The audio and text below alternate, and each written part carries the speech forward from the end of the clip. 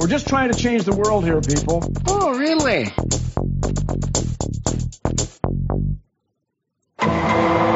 Welcome to O'Reilly Radio number 141C. This is the Law and Order edition for Friday, January 27th, 2017, where we dismantle the current events for your edutainment through mostly rational conversations that make you go, oh, really? I'm your host, Andy Cowan, and I've got my usual suspects, Stephen Griffith, Dan Latherton, and Amber Besecker. Welcome back. And, of course, you listeners out there, you make the show go. So if you find issues or problems or errors in anything that we say, you can either keep them to yourself, or you can go ahead and voice those concerns at o'reillyradiopodcast@gmail.com, or phone them in at 470-222-6759. Now, on to some of the stories that we've found from around the world. Turkey's new constitution would end its democracy. Or at least that's according to the headline. This is out on Bloomberg. Yeah. So my foreign correspondent and expert in matters around Europe, what say you, Daniel? Well, President Recep Tayyip Erdogan,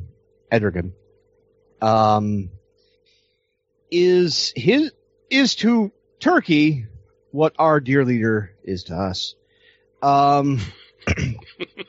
He's not dear leader yet. Only he survived an active coup. That has depths that have yet to be plumbed. We'll get to that. Trust me. Well. But this,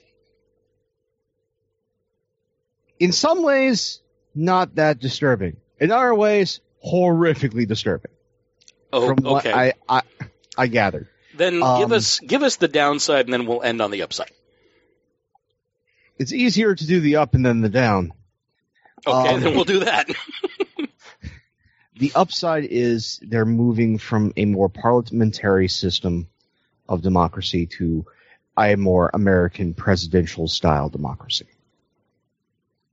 That's the upside. Is that an upside? Well, I mean, we're seeing what it's doing to us now. Compared to the darkness hidden within this, that's the upside. Oh. Okay. Yeah. So taken in total, that's your silver lining, which should be telling. Okay. Yeah. So, what is the heart of darkness of this thing? It's transitioning towards a presidential system, but holding on just enough to its parliamentary origins to make it a perverse power grab. Okay. What this does is it makes it so that beforehand, in their parliamentary system, there is both a president and a prime minister. And the members of the cabinet are actually not appointed by the president. They are also can be they have to also answer if Parliament requests to Parliament. They have questions like if you occasionally watch C-SPAN and you have the questions for the Prime Minister for Britain, it's very similar, but it's for their members of the cabinet. This makes it so that the president can appoint the cabinet. The president can be head of a party. Now, typically, the president's the head of the party here in the United States. That's not that interesting. Though that really is kind of a figurehead position anyway. Yeah. For the most part. However, where this thing gets dark, we have primaries. Right. To elect our figures. As head of party, Erdogan could pick who gets to run for his party. Okay. So he could handpick who runs. And considering his considerable control of his nation, that means he puts into place people who will agree with him. Also, anyone who is dissents, he can then kick out of the party. If I may step in here, a little for people over here, a little bit of political education when it comes to parliamentary systems and what this is, which is a presidential parliamentary system. Mm-hmm. Unlike us, where we vote for a candidate, what parliamentary systems you do is you vote for a party, and that party has a list. And say that party wins 51, or say party wins 20% of the vote. Okay, they get 20% of the seats, however many seats that is. Say it's 5. Okay, well, the first 5 people off that list then get those seats. That's how that system works, rather than ours, where I'm voting for Marco Rubio or somebody else. You vote for the party. You vote essentially like the line item down ticket voting. You vote Republican, you vote Democrat, you're not voting for a person. And he gets to pick the roster. And that's the big thing with that is if the person in charge can pick the roster, that's getting a little squidgy. It allows him to make sure that in the next elections, should this take hold, people who will be able to then change law to keep him in power as long as he wishes to be in power. So there are no term limits in Turkey that we've seen. That we've seen. Not as such, no.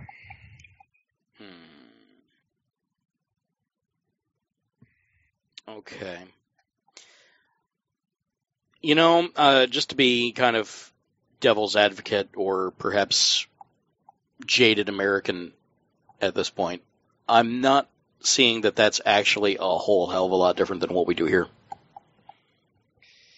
Well, because really our primaries are a joke. Because the people that are going to be chosen end up being chosen by the people that have that ability. But here you still know who it is that is going to be there. In a parliamentary system, you might not necessarily know. Depends on the rules they set forth. A lot of the lists are just, you don't know. The party head knows. They are the ones that have the list. Now, for instance, going... Well, you would know who you were actually going to be able to select from. No. Well, again, it's the party is 400 people. Okay, well, some of those 400 people are going to be on that list. You don't know which ones. You also don't know the order. So it's just that would just be a selective order thing, though.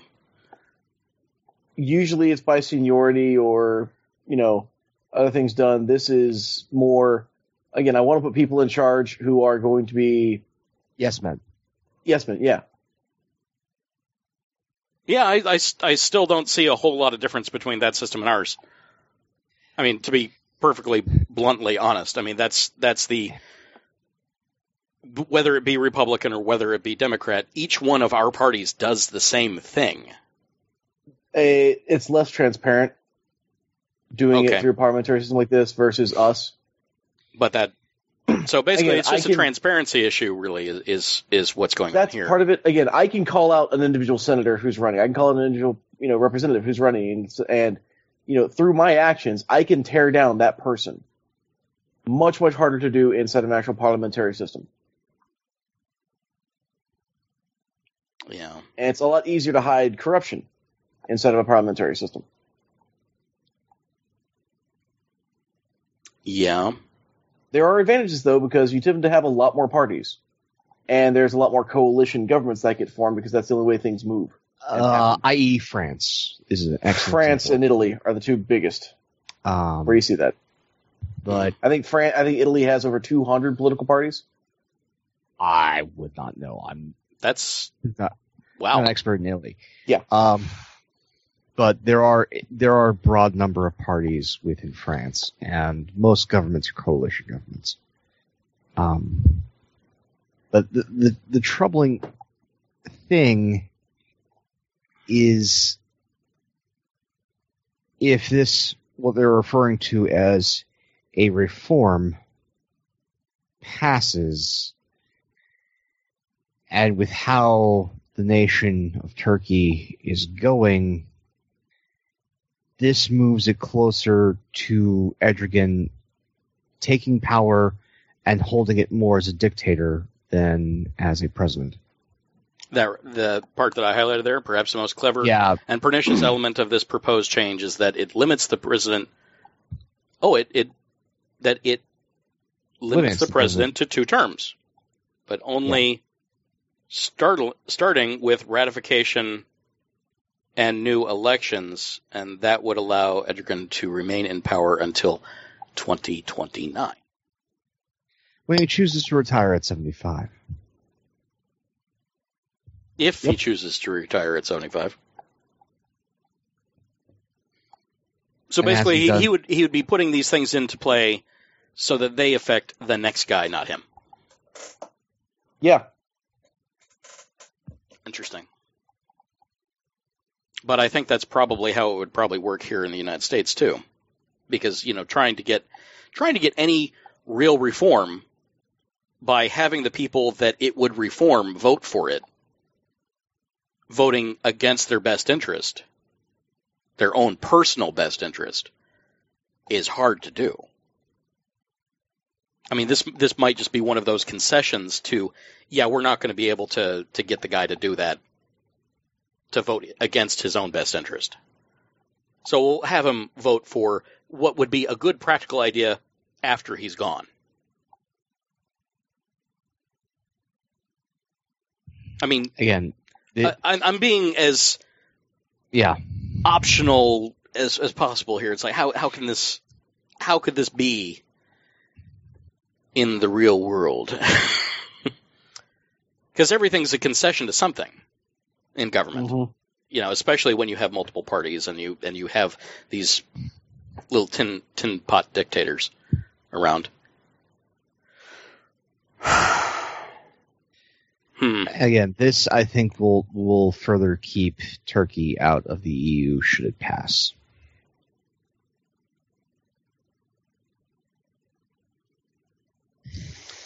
Because the EU does not like Erdogan. No. Well, the EU that's another thing that we need to talk about at some point. As now there's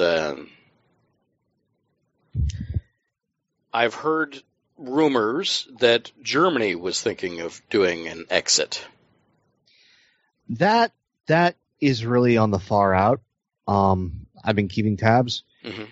That's more on the outside. Should other things fall apart, the one that's more likely to exit is France. But that I don't think will take hold until after their next presidential election. Because if they do fall to the right in this next wave of elections, I expect them to leave. And the right has been on the rise throughout the world, especially the West, and especially in Europe. So Mama Van's mentioned in the chat room, I'm beginning to wonder if we're seeing the end of democracy worldwide. I don't see it ending worldwide, because there are global trends, though. There are global trends about this. Yeah, but there are places that are bastions of democracy and social order. Places like Iceland, actually, which is very progressive. I mean, they even have a pirate party. Which actually garnered more seats this past election. Not as many as they were hoping, but more seats. And they actually, when they had their financial crisis, prosecuted people who were responsible and put bankers in prison. No, I don't see an end to democracy. There will still be places that are democratic. However, I see the old guard falling by the wayside. as the right continues to gobble up power unless the pendulum swings back quickly. And nationalism takes hold. Every nation that becomes nationalistic is essentially going, I don't want to have any sort of positive economic impact on the globe. You other nations, please step up. And then you have places that are, well, more totalitarian, that have growing economies, i.e. China, who are going, hey, this is fabulous. That's true. Yeah, there's always going to be somebody left to fill the void, and we have all the countries in Africa. They're switching actually to green energy. That's the thing that's actually a positive sign for the world. I mean, you have Morocco who's going, hi, we're going to be all solar. Yeah, well, they're skipping entire generations of technology because they can. They don't have to do the incremental steps that the Western world has because it's already been done, so they can just get off-the-shelf components and jump ahead. Yeah, no. We're seeing positive things coming from India. They're planning to have a huge solar farm. Morocco, you'll be able to see it from space. Apparently the Echo's back. Yeah, just refresh your browsers, guys. Sorry about that. Again, we didn't do anything. Then let's see here. We're seeing that wind power is becoming more and more of a thing up in Scotland. Mm-hmm. We're seeing adoptions of geothermal and wave power for Iceland. So places are going green and doing it effectively. Even here in the U.S., we're starting to see that solar is creating more jobs than any other energy field. However, I don't know how long that's going to last. Yeah, because that was based on subsidies and certain things that took place at the end of W and the start of Obama's administration. Yeah, and continued through. But now, of course, changing of the guard, what's going to happen? Yeah, but no, we actually saw enough momentum to keep it going. It's weird because it just happened this past quarter. The numbers came in that solar now has outpaced everybody else. Yeah, it's just, is there enough momentum to keep that going and keep pulling us towards solar now that the technology is becoming more and more affordable, or will our progress fall back? And will we re-embrace fossil fuels and doom our planet? Well, that's definitely the question of the age. We need to get off this rock. Yeah, David definitely does say that. So you need to put that on a shirt somewhere. Okay, so let's move along from Turkey. Obviously, that's going to be an area of contention for some time, and we'll just kind of keep an eye on it. Okay. So, Elizabeth Warren to support confirmation of Dr. Ben Carson for the Department of Housing and Urban Development. Sad day. Yeah. All right, Anonymous Buffalo, charge. Yeah. To TLDR her amazing wall of text here. Basically, he's bad, but he's not as bad as it could be, and she's tired of fighting it, so she's just going to go ahead and throw in her support. Yes, I have serious, deep, profound concerns about Dr. Carson's inexperience to lead the Department of Housing and Urban Development. Yes, I adamantly disagree with many of the outrageous things that Dr. Carson said during his presidential campaign. Yes, he is not the nominee I wanted, but the nominee I wanted is not the test. I mean, she goes on to say if he doesn't follow through on his commitments, she'll be the first person who he hears from. But what the fuck does that matter? It'll be too late. Part of this I also see as horse trading. It absolutely has to be, yeah. Because she's hoping that DeVos will be a better allocation of her adversarial assets. Yeah. Yeah, everybody seems to be up against her. We'll let let Carson pass to make sure that even the Republicans who like her and her family's got their hands in a lot of pies and a lot of senators. So they're going to be having monetary pressures to put her in that position. Mm-hmm. But there's been such a vocal outcry against her, which we'll actually start covering in our good ideas section, that there's enough pushback that we may see her not get appointed. And I think this was a horse trade to try and make that a reality. The other one where I think we may actually see the nominee not get elected and not appointed is Pruitt. That's the other fight. The other ones I think will all get appointed.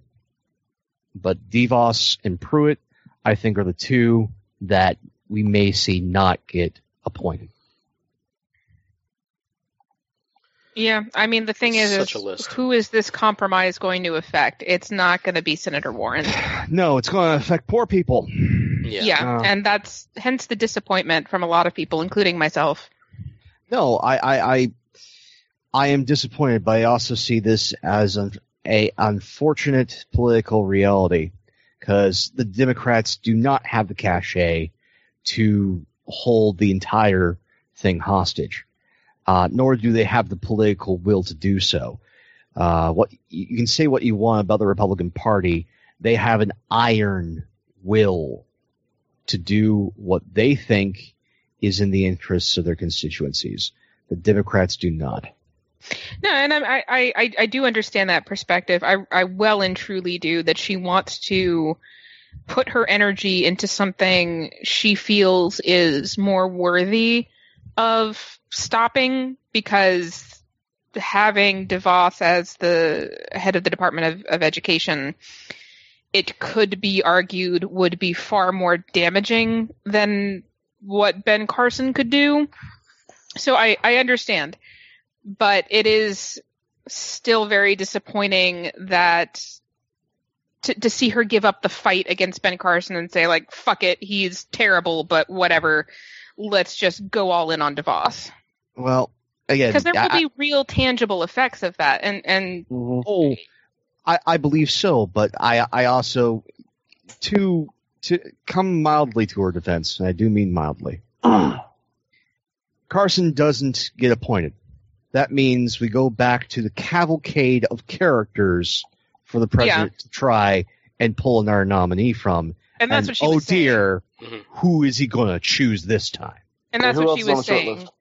Was that, like, you know, no, he's not. It's kind of how I summed it up, of like, he's terrible, but there could potentially be worse, so we're just going to say fuck it. I think as we said earlier, he chose certain appointees just based on appearance, not merit. Oh, yeah. I think, honestly, though, the way that she phrased this, she knows who the next one would be.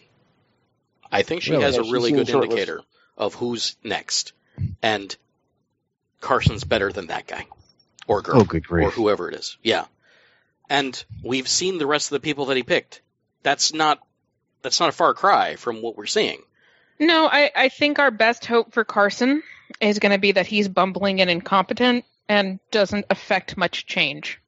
Or he does falls into the Trump category and goes, just really hands off the decisions to people who know better, like the bureaucrats who've been there forever. Well, he has stated, to his merit, he has stated that he would defer to people that know more than he does. Mama Van says, I would not be surprised if Carson resigns in the first year. For some reason, Trump seemed hell-bent on appointing Carson to his cabinet. It's true, since, because he originally said, I'm not... Department of Health, I have no business being appointed to any of these cabinet positions. Yeah. That was his first call. But... And remember, Carson, during the primary race, he left the field for a book tour. Mm-hmm. Like halfway through. Yeah, there was even speculation that he was just using this to essentially promote his book. Well, I mean, as But- long as he understands that high-rises aren't grain silos, I guess. Are they shaped like pyramids? Hey. If This guy named Joseph? Does he have a the coat? best possible, the best possible scenario is that he does defer to those who are already part of the department. Worst case scenario is a number of people die due to poor housing. It's cold, terrible calculus, but that's the truth of the matter. And that's why I understand and in some ways support the rage, because these are going to be lives. I mean, we are counting the effects of this in human lives. Okay. If you were in the same position, which is more important? The Department of Education or HUD? I would say education, and here's my argument. As Warren pointed out, it's not just schools. Right.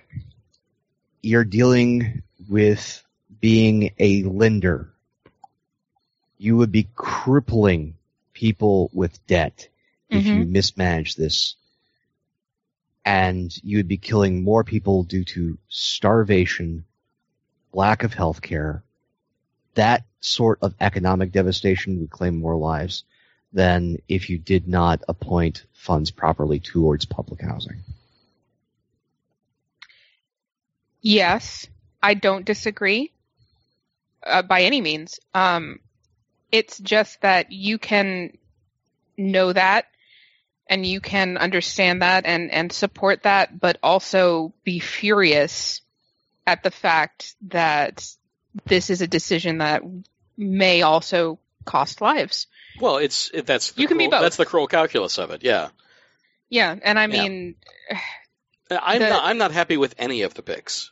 the gambit here is that by doing this, DeVos might not get confirmed. But if she does, what will it have been for?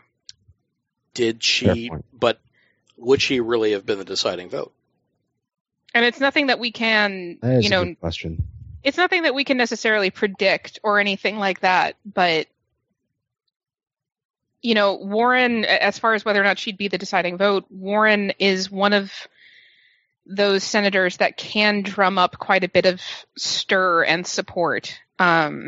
She's a very vocal presence, and I think that's also what have people kind of up in arms about this and upset, is that one of the most vocal champions of the people in a way that they perceived Bernie Sanders to be is, in their eyes, rolling over and going, all right, I'm tired of this bullshit. Like, I'll make this really shitty Sophie's Choice, and she's not going to be the one affected.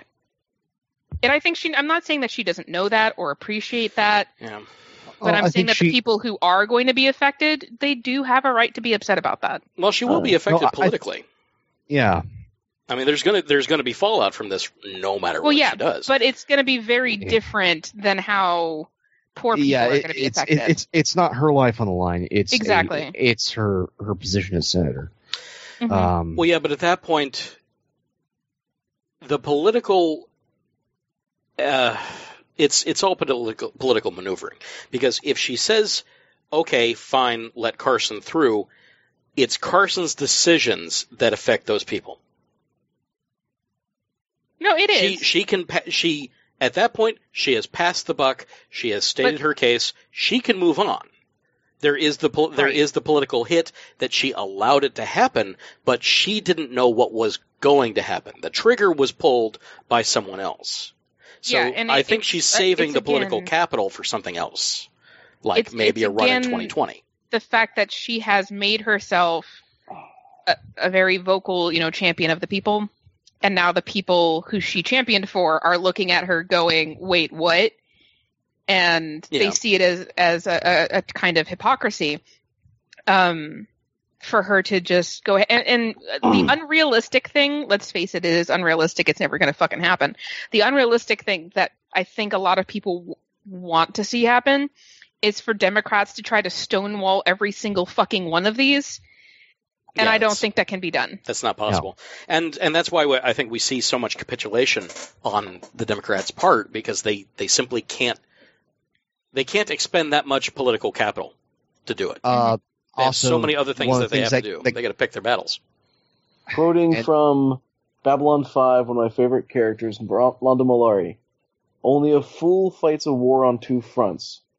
Only the heir to the throne of the kingdom of fools fights a war on 12 fronts. Yeah. One of the things that happened this weekend was a gathering of the Republican establishment in Philadelphia. And one of the things that came out of that is a lot of the younger Republicans, Trump Republicans, are pressuring McConnell to blow up the filibuster. Yeah. That's something that's on the table. This sacrifice may actually be to try and keep the filibuster. It may. Because there have been a number of concessions that to us look nightmarish. But it may be to try and engender in McConnell, hey, leave the filibuster in. We're not going to abuse it. But it needs to stay.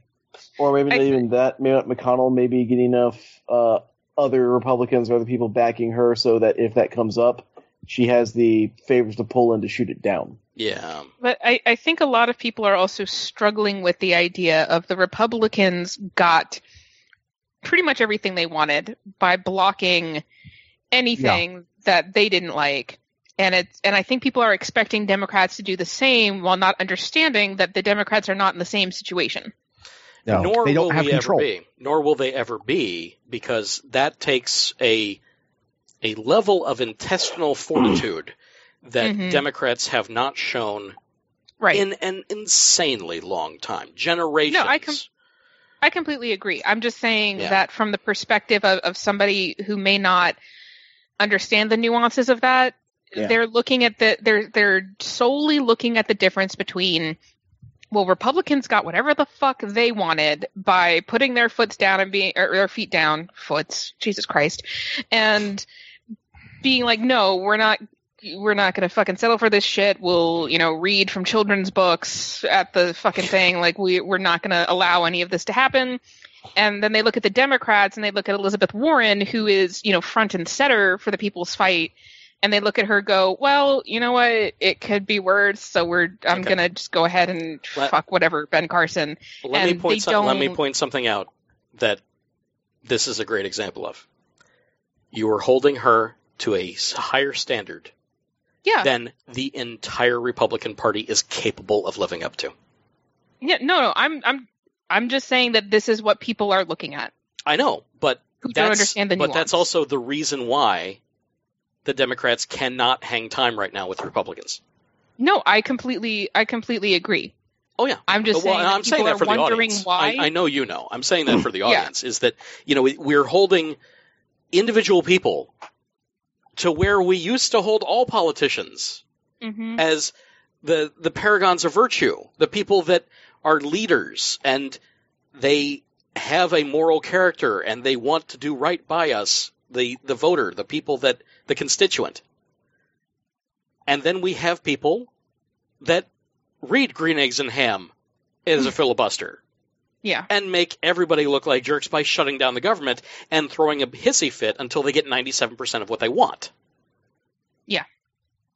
And those people should be voted out, but they got what they wanted for their constituents, so for them it's a win. Mm-hmm. And we're not slimy enough to do that. And that's what's hurting us. In a twisted way. And we can't, if we go down that route, we lose the parts that are ourselves.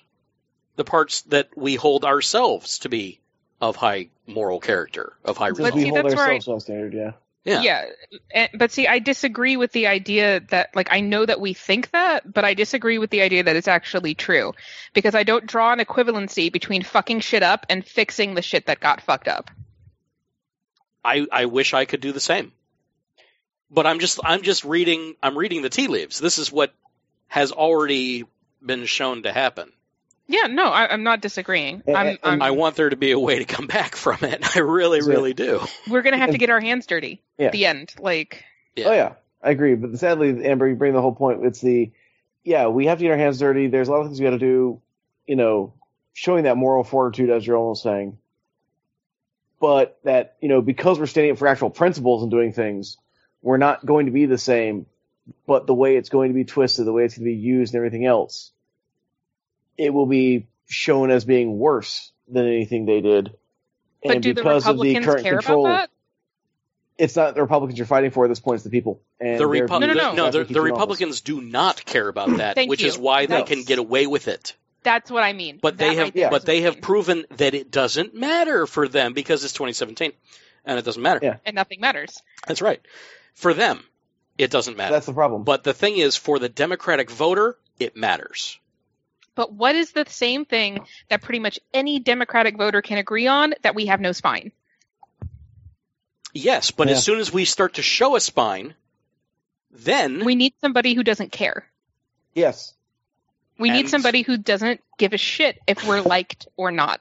And we need people there who are willing to do I'm one term. If I last longer than that, cool. This is my agenda. That doesn't work in a realm of career politicians that are. And I'm not talking about it's not going to be a career politician, but I don't even mean in the way of I don't care what the people want. I'm talking about in the way of I'm going to do what should be done according to what the people want and according to facts and actual reality.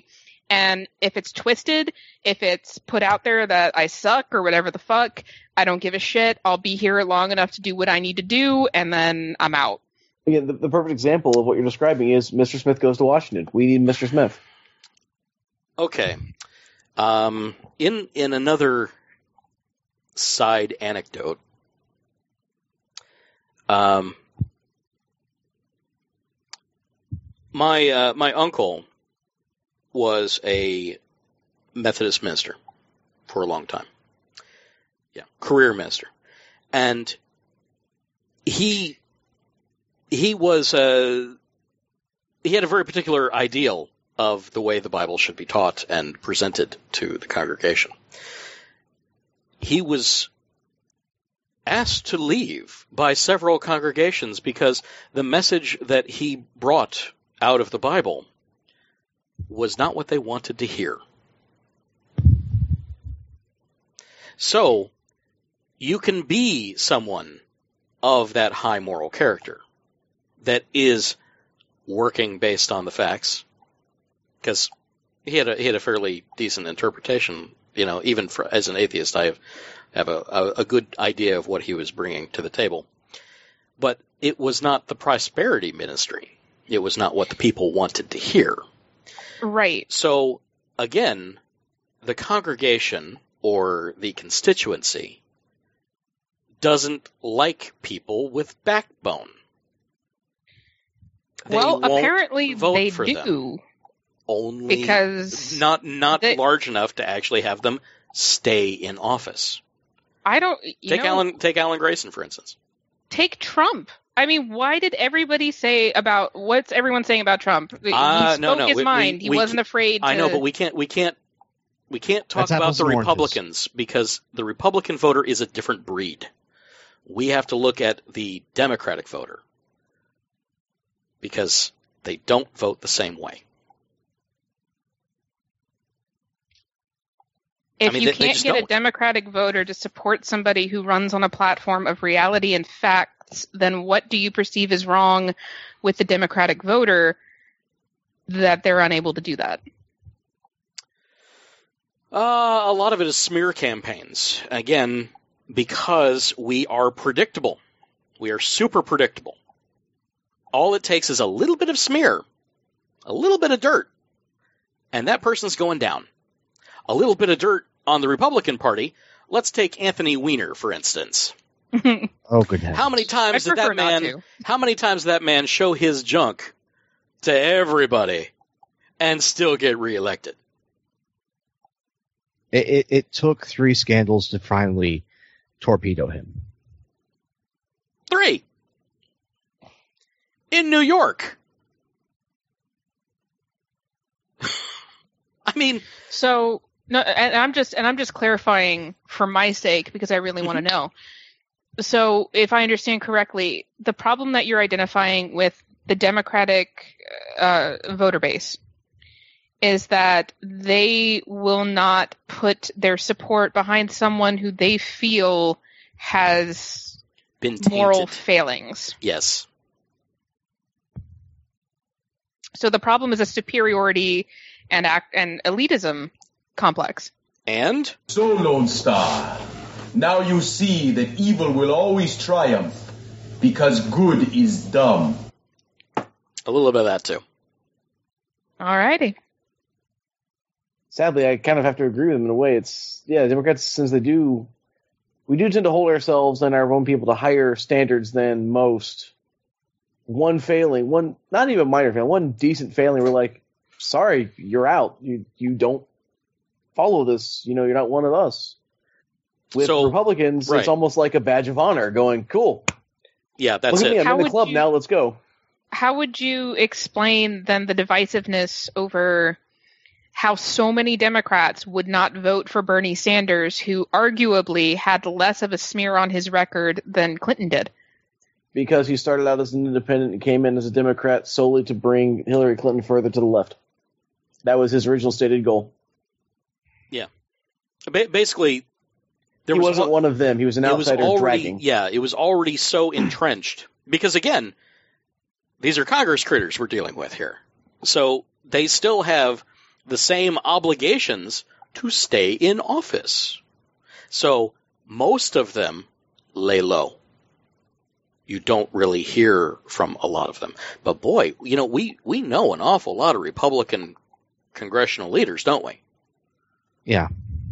But the Democrats, yes, there are fewer of them, but we don't know them because they're not as loud and vocal. Because if they are loud and vocal, then their constituency will have more dirt on them to not like. I mean, they gotta lay low to stay in office. Even the quieter ones within the Republican Party we know. Mm-hmm. Orrin Hatch, Lindsey Graham. They're quieter. Yeah. Jeff Sessions. We know these people. And we know them because they've done horrible things. And they have horrible ideas. And yet they're still there. All right, so what this is telling me is that the Democratic Party is not worth voting for, and we need something new? That's what I think. What it's telling me is there's a culture problem in the Democratic voter base, and that in order to ever elect a liberal politician from that voter base, you would have to have that candidate be effective and be embraced in a way that the Republicans embrace whatever garbage fire we put in front of them. We would have to change the culture of Democratic voters to something less elitist, something less get the idea out of their heads that somebody has to be squeaky clean. A fucking saint. Something more palatable. Inoffensive. Something more palatable than that. Yeah. The Democratic voter wants Superman. Yeah. Yeah. The perfect Boy Scout. Who has been a Democrat all their lives. Spit, curl, and everything. Okay. That's pretty much what the ideal is. Truth, justice, the American way, does no wrong, can't be defeated. Yeah. They want someone inhuman. We want someone to be proud of. We don't want to vote for somebody that we're not proud of. Yeah. I mean, you can be proud of somebody without them being perfect, and I think that's what. Right, but if what you're saying is correct, that's the problem, is that Democrats don't perceive that they can have pride in someone who whose shit even stinks a the way little- everyone else's does. Which explains why Even a so little many bit of them dirty. don't vote at all. Because they can't find somebody that's worthy of their vote. So they just don't participate. I know actually a number of independents who are independent because of that specific reason. They can't even join the Democratic Party because they think they're all corrupt. Okay. I don't know where to go from there, but that's the analysis that I've so far been able to put together. Well, no, it tells me where myself and other people who are going to get involved in this need to focus their efforts. Yes. Which is why I was interested in the answer, as you guys perceive it. Mm. Yeah, I think we have built pedestals upon which we can no longer reach to put anyone on. Also, let's look at the guys that the Democratic Party looks back fondly on. Seriously. Yeah. The names that actually get brought up as politicians of old that Democrats of today like. Ted Kennedy. FDR. I wouldn't say Ted Kennedy. No. I would say John. Yeah. And Bobby. John and Bobby, FDR, to others, they look all the way back to Carter to some. to Jefferson.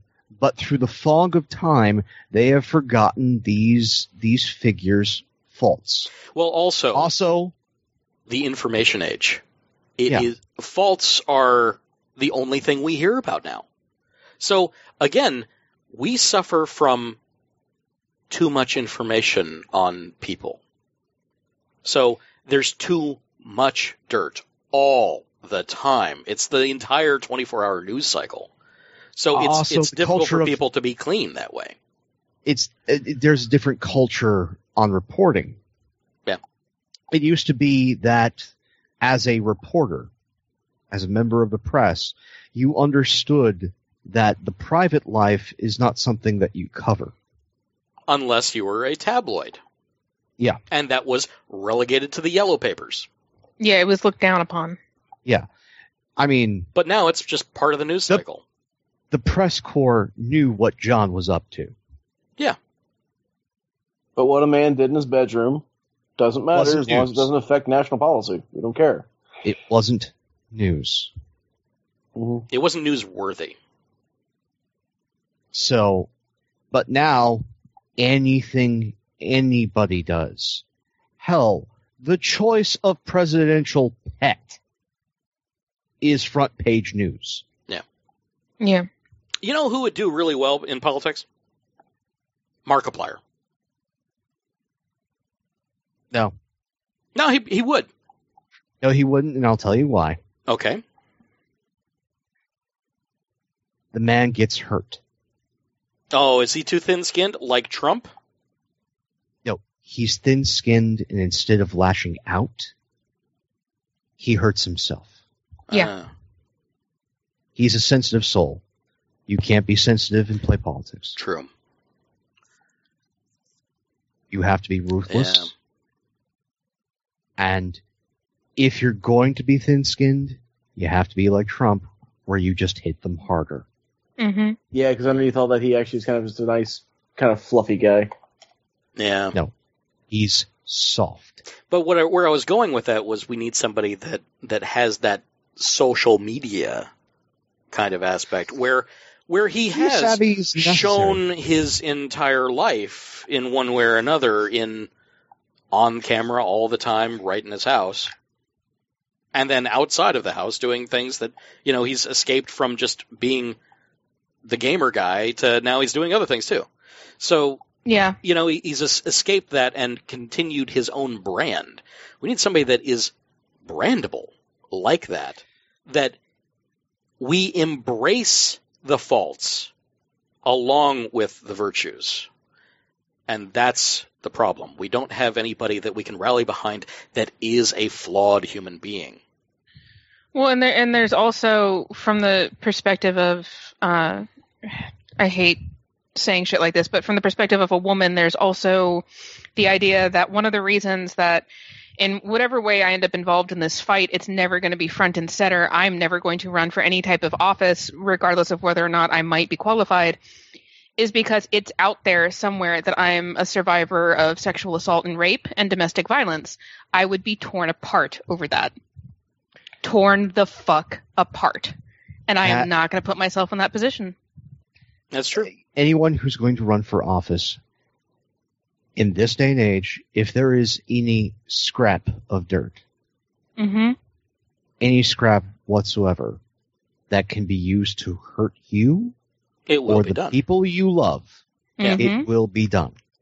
But I think why I said as from perspective as a woman, not that men don't go through this, but this applies more to women. It's the patriarchy. It's the misogyny. I mean, it's there. It's that these are not things that, you know, when male politicians get caught in scandals or get wrecked for things that they did, it's not things that were done to them. No. Whereas That's with women, different.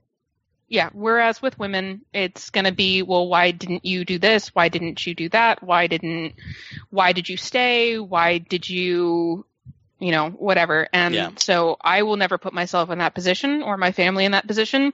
And I know a lot of women who are in the same boat who would be, given their education, given the types of people they are, could be great for public office, will never hold it. Never ever.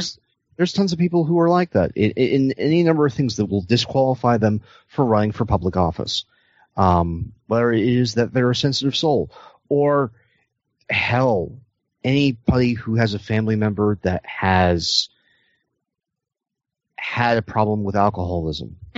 Or mental illness. Yeah, mental illness is another one. Or anybody who has had a family member, not themselves, but a family member who has been found guilty of a crime, who served jail time. That is also something that will disqualify a Democratic politician. Yeah, obviously not a Republican politician. You do have to set that aside because we've seen plenty of that on the Republican side. They seem to forgive that. Of course, they also have, and I don't know, maybe it's just the more secular variety, but they can all be forgiven because, you know, they can just Christian. They can go to the church and just, you know, forgive their sins, you know, and they embrace that, which seems to be something that Democrats aren't allowed to do. There are plenty of Christian Democrats. I mean, come on, we're 80% Christian in this country anyway. I mean, by averages, that's just the way it is. So we still can't even get away with that. Because let's be honest here now, Andy, you can't be a real Christian support abortion. Or women's rights.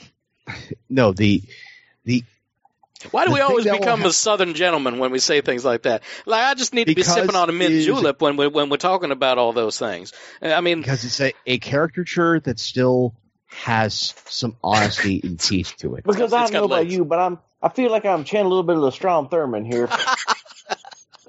Let's never mention that old racist name again. But it shows that we have our history chops. We remember these things. We know. Well, you could have said Jeff Sessions and been a little more relevant. We don't want to listen to him. Folk. We don't want to listen to him either. There's a number of things. I mean, I don't think we're going to get a lot of good Democratic stock into office until we can actually prop up for a national position an atheist. Yeah. And that's going to be hard. That's going to be really hard. Actually, I would like to see a non-primary religion person up as well. Even that would be hard. Yeah. I mean, because at least that I think again, from what I've seen everything else, you'd have that before you'd have an atheist. Because then it's like, okay, it's a Hindu or somebody of my particular leanings. Yeah. Or a Sikh pagan, would get more has more likely of getting elected than a pagan. Because at least they believe in something, would be the idea. But that would at least start the Yeah, but I look at it looking at long-term view, that would start the transition going, okay, well, if we can get this in there, eventually, I think an atheist has a better chance than a pagan. I was going to say that, yeah. I really do, because false barely. idols and... Yeah, only barely. Because even with a pagan, at least they have a concept of where their morals come from. Yeah, beyond that, it's the idea of actually look at the studies people have done, and when it comes to voters, and they're more comfortable voting for somebody who believes in something in their view, rather than an atheist. Yeah. As long as they don't think that they're a terrorist jihadist. Yeah, that kind of thing. Just automatically. So, this was a really good conversation that we totally didn't mean to have. Yeah. But I think we should really get a point 3, though. Super valuable. But yes, we probably should get to point 3 so that we can wrap it up. It's also rather important because that's a First Amendment issue. Yeah, journalists at inaugural protest charged with felonies. Yay! Several journalists who were arrested while covering the... Go away. Yeah, I hate the autoplay bullshit. Ugh. It's USA Today. Stop doing the thing. Okay, so they did the thing. All right, let me blow this up here. There we go. Okay. All right, so who brought this in? I did. Boy, you brought Anonymous Buffalo. Anonymous Buffalo, you brought all the stories. Charging in with more stories. Charging in. Okay. Fucking shit up with more stories. That's right. 6 journalists await. Yeah, that's why we're still here. No, 6 journalists await their legal fates after they were among the 230 people charged with rioting during the Inauguration Day events in downtown Washington. Felony charges of rioting or inciting to riot carry the potential for 10 years in prison and a fine of up to $25,000. Ugh. The 6 were released the following day, each with preliminary hearings scheduled within the next 2 months. All were near the hashtag DisruptJ20 protests on the streets not far from where, at about the same time, President Trump was being inaugurated January 20th at the U.S. Capitol. Police charged those arrested with felony rioting, which is used when there's property damage of $5,000 or more or serious bodily damages. Was there $5,000 more damage? According to police reports, protesters smashed out plate glass windows at businesses including Starbucks, SunTrust Bank, and Wells Fargo Bank, and destroyed a limousine. Damage caused was in excess of $100,000, police say, and some police officers were injured as protesters resisted arrest. One officer was taken to the hospital and since released. Now, those people were those black hooded guys. What was their moniker that everybody was calling them? They had a specific name. Don't know. Yeah, I'm honestly not educated on what they were calling themselves or anything like that. Well, the Disrupt J20 was, that was the name of the protest they were doing. I don't know if that's also the name of the group. No, yeah. I think it actually might be, though. I don't think so. There was something else. There was a name specific to them. Can't remember which it was, but people were telling them stay away, and they were thinking that those provocateurs, the ones that were breaking things and everything, were actually like paid protesters that had nothing to do with anything else. A lot of the tagging they did, and I'm going, yeah, these are not main protesters. Yeah, they could have been paid. They may have been paid everything else, but looking at the tags they were using, looking at the stuff they're doing, I'm going, no. At the very least, this whole group were radical anarchists. Yeah. So, not...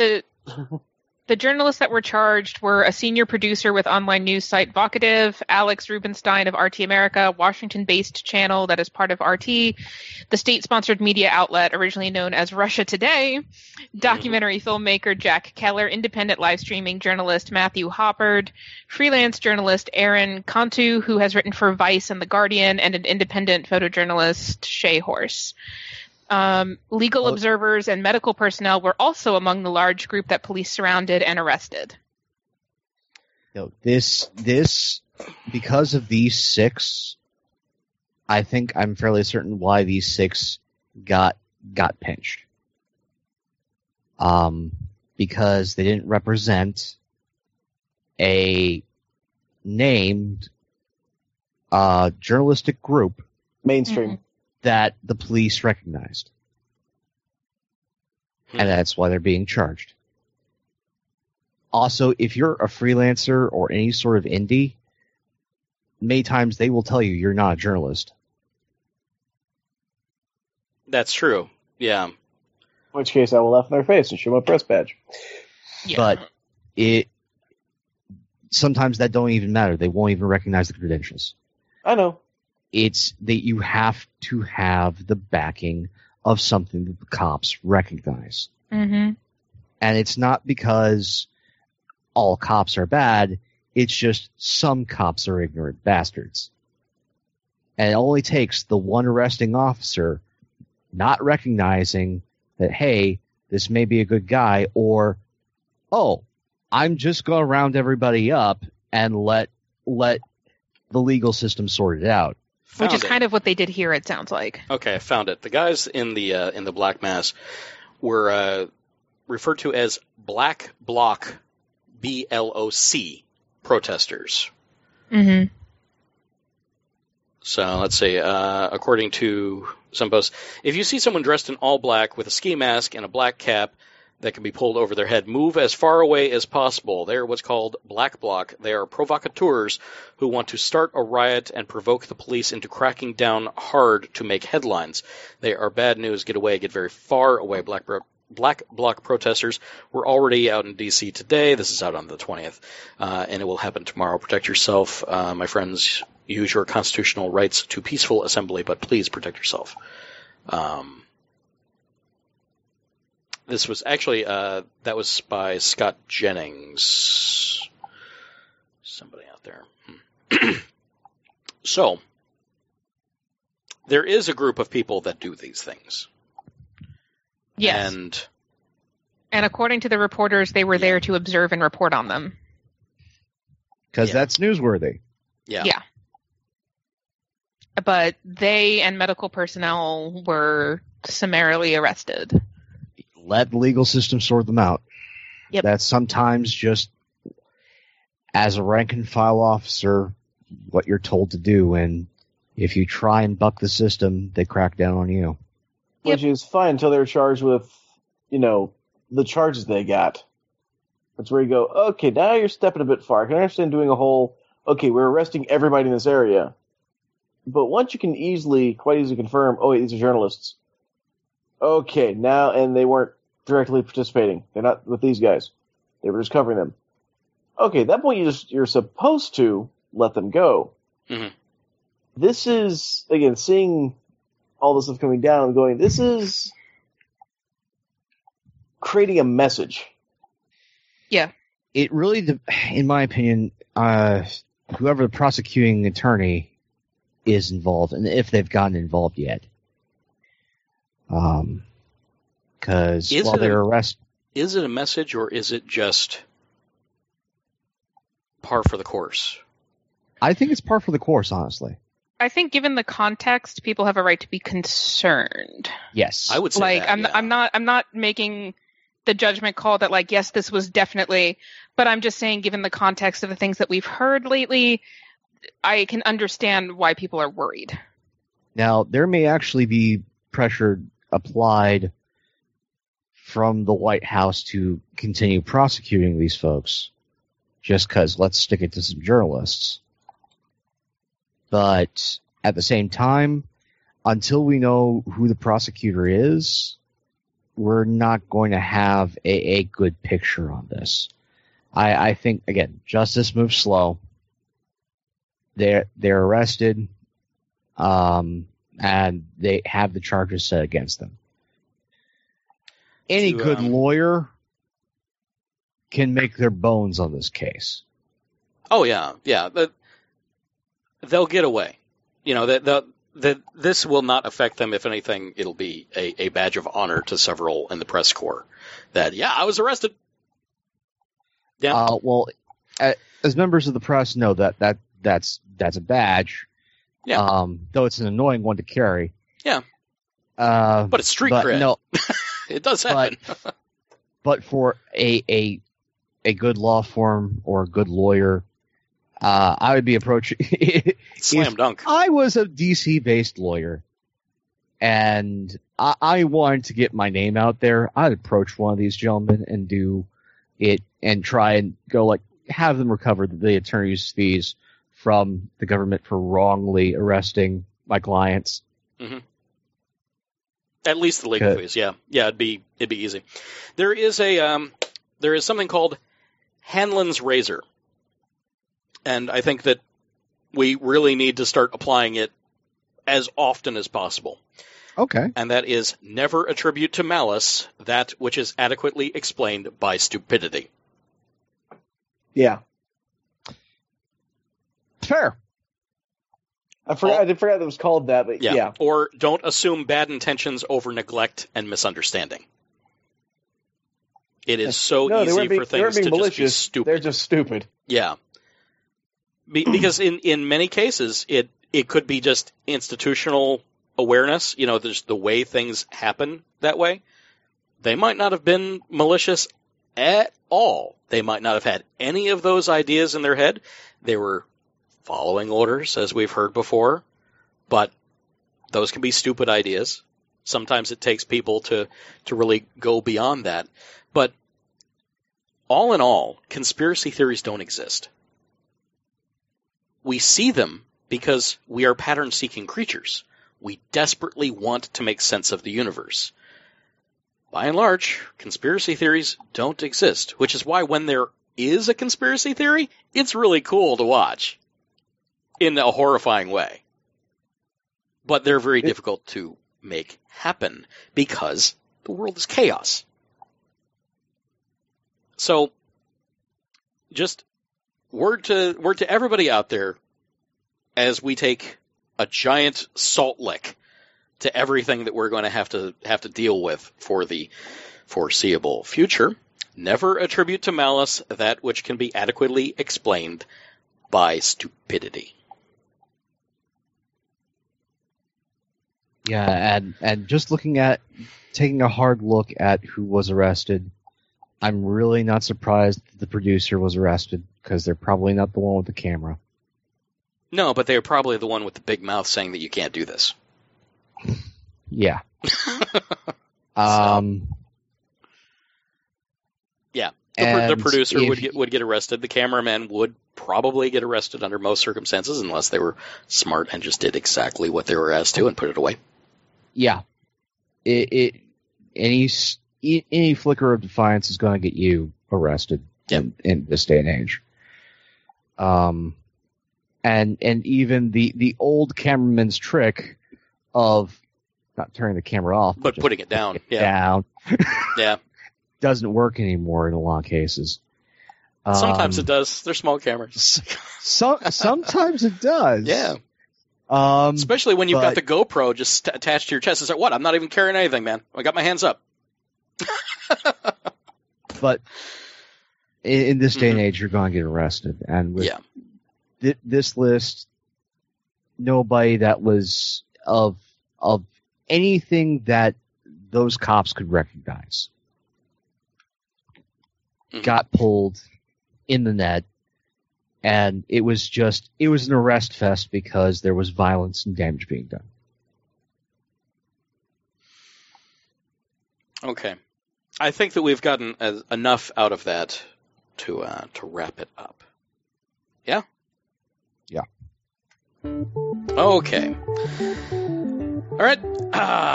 If you've enjoyed what we've done here tonight and like to help us out, there are a few ways. You can donate to the show through patreon.com. That's patreon.com/OReallyRadio and get early access to show content.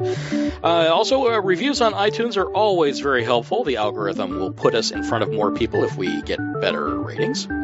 Also, tell somebody about us. Word-of-mouth advertising is always fantastic. And, of course, you can engage with us directly. Send us a message on the social media or the electronic mail at OReallyRadioPodcast@gmail.com. Or if you're the more talkative sort, how about 470-222-6759. It's always ready to take your call or your text. Standard messaging rates do apply, of course.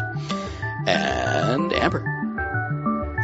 And if you don't like what we've done here this evening, you can contact the National Suicide Prevention Hotline at 1-800-273-8255, available 24 hours a day, 7 days a week. The Lifeline provides free and confidential support for people in distress, prevention and crisis resources for you or your loved ones, and the best practices for professionals.